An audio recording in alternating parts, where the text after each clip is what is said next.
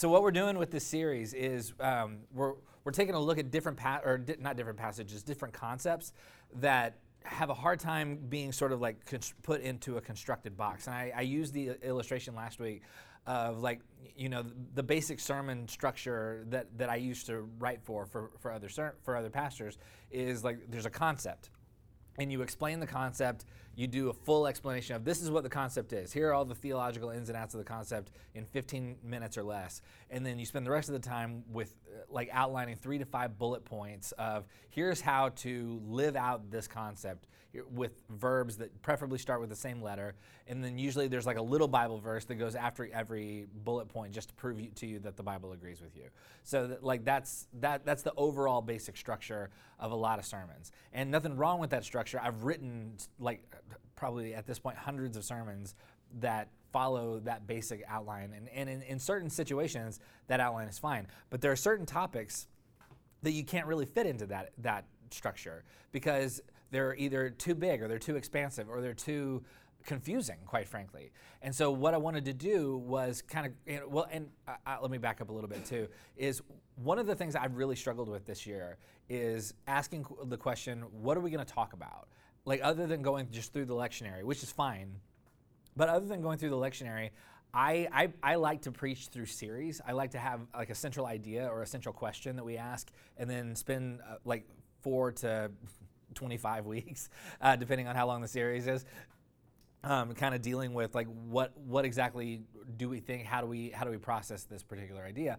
And I've had a really hard time this year coming up with series ideas because I feel like we've covered a lot in the last 7 years and I don't want to just repeat myself. But at the same time, like what else, what is left to talk about? And so I've done a lot of sort of wrestling with that question. And the thing that I came up with was there is a list of things that I've always been sort of like reticent to talk about. I've just sort of always kind of been like, not that I don't believe in these things, not that I don't have any sort of thoughts about these things, but just because these are things that have a hard time being fit inside of a sermon. And so what I decided to do was, what if we did a whole series about things that are hard to write sermons about? And because that seems like a good way to spend your time. So that's what we're doing. So last week we talked about prayer, which is one of the easier ones of this series. So today we're going to talk about the concept of spirit and specifically like Holy Spirit. So this to me is one of the more, if not the most difficult topic to just sort of like get into, like, here's a 3-point, like, I don't even know, I'll get to that in a second, but I mean, just hypothetically speaking, and this is a rhetorical question, but like if I were to ask you to explain the idea of spirit, like, hey, can you explain the idea of spirit to me? If you've grown up in church, or if you have, if you've read like a book or something like that about this, or if you have opinions or have heard lots of sermons surrounding this concept of spirit, what do you think you would say? Like, especially like, and what if I added the caveat, like, you can't use any church lingo. You can't use any Christianese at all. And you have to somehow explain the concept of spirit. It would be very difficult, I would imagine. Like, how would you talk about it specifically without trying to sound like a weirdo? You know, like, how would you talk about that without sounding like a person who like had a crazy fever dream last night and was like, okay, here's what this is. Like, it gets really ethereal. It gets really kind of abstract really, really quickly. And I remember being asked to write a sermon for another pastor specifically about the Holy Spirit one time. And in fact, I realized I started last week's sermon with the same basic, like, I was once asked to write a sermon about this, and I got into an argument with the guy about like how, like, there's no way you can't just like condense this into 3 bullet points. And I realize now, I'm just now realizing, like, I could have totally titled this series, like arguments that I've had with other pastors about sermons you can't preach. That would have been a weirder title for the series. But I really struggled with it. So this guy, he wants a series about, like, I forget exactly what the series was, but he says, and I want for sure to have a sermon about the Holy Spirit. And I remember, like, specifically working like really late into the night and like trying really, really hard to try and wedge this idea into a 3-point bullet point sermon.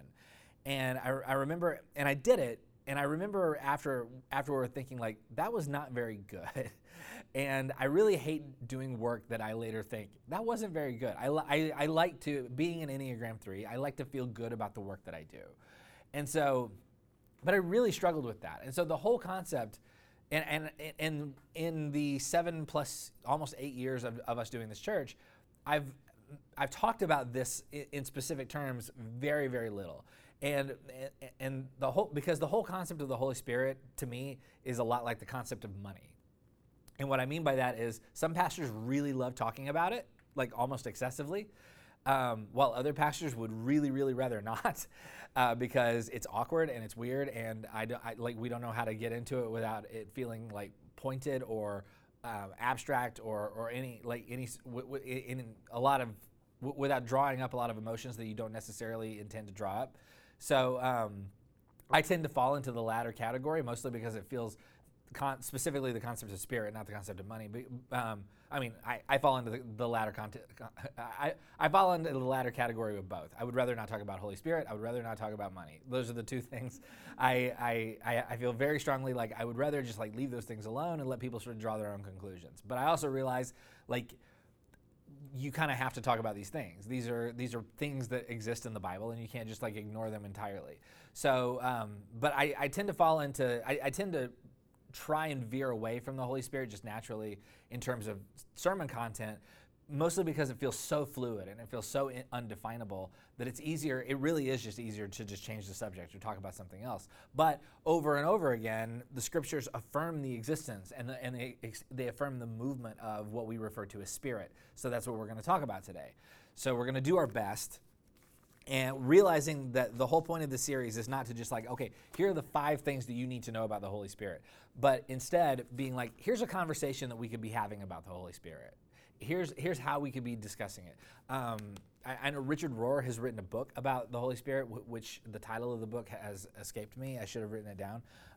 But there are other writers who have done a much better job at this than me. And so I'm just sort of kind of following in the footsteps of other people who have started and continued this conversation in much more elegant ways than I have. Now, all that said, let's look at John chapter 3. So in John chapter 3, beginning in verse 1, we looked at this a few weeks ago. It says, "Now there was a Pharisee, a man named Nicodemus, who was a member of the Jewish ruling council. He came to Jesus at night and said, 'Rabbi, we know that you are a teacher who has come from God, for no one could perform the signs you are doing if God were not with him.' Jesus replied, 'Very truly I tell you, no one can see the kingdom of God unless they are born again,'" which is strange all by itself to say. And then Nicodemus, I think, is intentionally being a little bit obtuse here in his reply. In verse 4, he says, How can someone be born when they are old?" Nicodemus asked. "Surely they cannot enter a second time into their mother's womb to be born." To which Jesus replied, "Obviously you've missed the point." So in verse 5, actually he didn't say that. So in verse 5, Jesus answered, "Very truly," so Jesus gives a vague answer. Nicodemus replies with a very literal response to that vague answer. And Jesus is like, what if I just double down on the weirdness of the whole thing and say, "Very truly I tell you, no one can enter the kingdom of God unless they are born of water and the Spirit. Flesh gives birth to flesh, but the Spirit gives birth to spirit. You should not be surprised at my saying you must be born again. The wind blows wherever it pleases. You hear its sound, but you cannot tell where it comes from or where it is going. So it is with everything born of the Spirit." So Jesus has this notion of spirit. And when Jesus is asked to define spirit, Jesus says it's a lot like wind. It's a lot like a thing that cannot be contained, it can't be controlled, it can't be predicted even. It is a thing unto itself, and it is a specifically non-material thing. So one of the reasons it's so difficult to talk about spirit is that it is by nature non-material. There are material realities. There are things like dirt and food and clothes and coffee and trains and cars, and like there are things that are physical and material. There are things that I can taste and touch and smell and see. But there are other realities that go beyond my senses. There are things that elude materiality, essentially. So, for example, if you've ever spent time with someone that you really care about, a close friend, a close relative, your kids, your senses have access to that experience. You have sight. You have. Most people have like the 5 senses that we're all familiar with. And you can sort of access those experiences with those senses. but your feelings about the experience are just as real as the fact that you're sitting together at your favorite coffee shop having a conversation. So you're having a conversation and you're using your ability to see and to hear, but you're also having an experience that fuels some part of you that doesn't have materiality. There's something going on at a cellular level. There's something going on on a, if you will, a spiritual level that you can't necessarily you can't just put your fingers on. So when we describe something as being spiritual, I think what we're trying to say, and we've talked before about how in Hebrew there is no word for spiritual, because the concept that certain things are removed from spirit and certain things aren't is in the Hebrew mind a non-starter. It's basically like, no, everything is connected to spirit, so why would you have a word that describes what is and what isn't connected to spirit? So, but when we in English describe something as spiritual, I think what we're trying to say is that we're trying to talk about things that are tuned to realities that transcend what we can and cannot access with our five senses in the material world. If that makes any sense. Have I lost everybody already? Already I feel like this is getting very woo-woo. But in trying to describe spirit, what we're talking about things that exist in a non-material form. So the notion of non-materiality can really cause lots of us to struggle with the entire notion of spirit. So let's jump over to the book of John, chapter 4. I'm sorry, we're already in the book of John, so just jump over one chapter to chapter 4. So in John chapter 4, you have Jesus having an encounter with a woman, the Samaritan woman at the well, if you're familiar with this story. And they have a whole conversation about like her past relationships, and it gets kind of personal and weird with her. But weirdly, in the middle of this conversation, this woman she wants to start a conversation, in the midst of a conversation about her personal life. This woman wants to get into a discussion with Jesus about where God is most appropriately worshipped. Because in the world of the Samaritans, there is this one specific location where God is most directly worshipped. But in the traditional Jewish notion, God is worshipped on a different place, on a different mountain. And so they have this discussion, they get into this discussion about where is God most appropriately worshipped. Where can you go to most directly encounter God? And so in John chapter 4, verse 21, Jesus gets into this discussion with her. And so he says, "Woman," Jesus replied, "believe me, a time is coming when you will worship the Father neither on this mountain nor in Jerusalem. You Samaritans worship what you do not know. We worship what we do know, for salvation is from the Jews. Yet a time is coming, and has now come, when the true worshipers will worship the Father in the Spirit and in truth. For they are the kind of worshipers the Father seeks. God is Spirit, and his worshipers must worship in the Spirit and in truth." So this woman wants to have a concrete discussion about where God is most adequately worshipped. And Jesus gives an ambiguous answer, and then Jesus says, God is Spirit.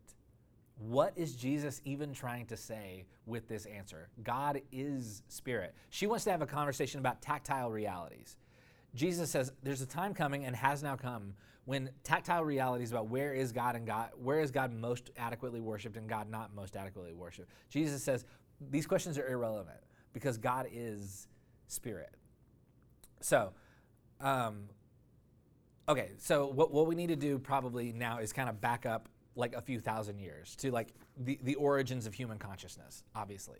So let's assume you have these two. Let's say you have these two cavemen, and the two cavemen get into an argument, and things escalate, and one caveman hits the other caveman over the head with a giant rock, and the second guy falls over and lies perfectly still, and the first caveman wants to know, is caveman number two still alive? And so he shakes caveman number two a couple of times. Caveman number two doesn't work, or doesn't move. So what does caveman number one do?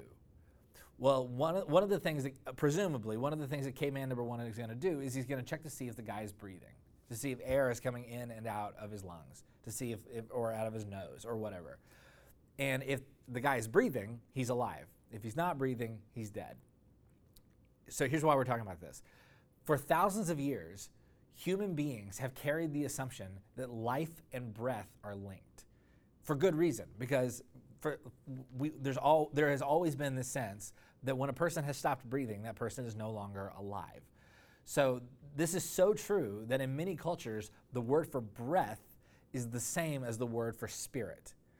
And so this awareness that there is a life force that you either possess or you don't, and that life force is an unseen force that goes in and out of your body, has been around for thousands of years. So when we talk about spirit, there is this assumption that there is this animating force that gives us life in all kinds of ways. And it is an unseeable force. And we call it breath, but the ancients would have called it spirit. So spirit is an animating energy. The idea here is spirit is a thing that animates. That when Jesus talks about God is spirit, what Jesus is talking about is there's an animating force in the universe that moves and is causing motion to other things. So jump over to John chapter 14. The reason we're in John so much, by the way, is John tends to be a lot more sort of ethereal than the other God. Like there are 4 writers of Jesus' biography, Matthew, Mark, Luke, and John. Of the 4, John is by far the one who is most concerned with issues of spirit and non-materiality. John is the one that you would refer to probably as the most spiritually inclined of the 4. The other 3 have a lot more to do with like concrete reality and concrete, like this happened, then this happened, then this happened. For John, it's a lot more about like how, it's a lot less about like just the concrete realities, and it gets a lot more into sort of like the non-materiality questions. So that's why you see a lot of these stories in John. So in John chapter 14, verse 15, Jesus is speaking. And he says, "If you love me, keep my commands, and I will ask the Father, and he will give you another advocate to help you and be with you forever, the Spirit of truth. The world cannot accept him because it neither sees him nor knows him, but you know him, for he lives with you and will be in you. I will not leave you as orphans. I will come to you. Before long, the world will not see me anymore, but you will see me. Because I live, you also will live. On that day, you will realize that I am in my Father, and you are in me, and I am in you. Whoever has my commands and keeps them is the one who loves me. The one who loves me will be loved by my Father, and I too will love them and show myself to them." So there's a lot of be with you, not be with you, like kinds of discussion, but it's framed in the advocate will come. When Jesus refers to the advocate, he's referring to Spirit. So Jesus wants his followers to do what he does, to be his presence in the world, to be an empowering force that enables what he refers to as Spirit. And then if you jump down to verse 25, it says, all this I have spoken while still with you. But the advocate, the Holy Spirit, whom the Father will send in my name, will teach you all these things and will remind you of everything I have said to you. Peace I leave with you. My peace I give you. I do not give as the world gives. Do not let your hearts be troubled, and do not be afraid. So there is a discussion about spirit, and the discussion kind of culminates in you're not alone. Do not be afraid. So spirit is this non-material presence that serves as an animating force in helping us become more loving, more grace and peace oriented people. The question of who are we becoming in the world is a question of, are we being animated by the Spirit of God? Are we fueled in some sort of way? Are we being empowered to do something? An illustration of this, this is kind of a pretty pedestrian illustration, but it's one that I find useful. If you have ever had a late night and you didn't get enough sleep in the morning and you're sort of groggy and you're kind of moving around, not really fully yet in your full awakeness, and you're kind of stumbling through your house and you're not totally sure where you're going or what you're doing, and you've forgotten where the basic things are, like the toothpaste and and just all the things. But then someone hands you a cup of coffee, and then you drink the coffee, and as you drink the coffee, it's almost like you feel like, oh, right, I'm a human being and I'm alive. It's like a thing going through your veins almost. And I don't know if coffee has this effect on you, I on my way here on Sunday mornings, I stop and get a cup of coffee, and then I come and I make 35 cups of coffee, of which I drink at least like 2 or 3. So I am one of the people for whom like coffee's a big difference in like how the day's going for me. Some people might call it an addiction. I don't know. I won't judge. But coffee in those moments can feel oftentimes like an animating force. It can feel like a thing that awakens you in a certain way to become the person that you need to be to get through the day. So, not to, but again, I realize like this is a pretty pedestrian sort of illustration because I'm comparing spirit, like the animating force of the universe, to a cup of like caffeine water. But so I realize like how weak, no pun intended, how weak that illustration can be. But spirit, if we're going back to what Jesus has to say here in John 14, spirit is the thing that empowers us to become more and more of who we were always meant to be in the world. Spirit is the thing that reminds us that we are people who are empowered to bring grace and peace and love and joy into the world. Spirit is an empowering force. Look at Acts chapter 2. Probably the most famous scene that deals with the concept of spirit happens in the book of Acts chapter 2. This is in the immediate aftermath of the death and resurrection of Jesus. And so now you have the original followers of Jesus asking questions about who are we now? Who can we be? If Jesus is no longer physically with us, who are we supposed to be in the world? And so in chapter 2, beginning in verse 1, it says, when the day of Pentecost came, they were all together in one place. Suddenly a sound like a blowing of violent wind came from heaven and filled the whole house where they were sitting. They saw what seemed to be tongues of fire that separated and came to rest on each of them. All of them were filled with the Holy Spirit and began to speak in other tongues as the Spirit enabled them. And other tongues here is just other languages. So basically the scene that you're seeing here is you're seeing a lot of people from lots of different parts of the world who are all gathered in one place. And one of the things about being gathered together in one place is there's a language barrier.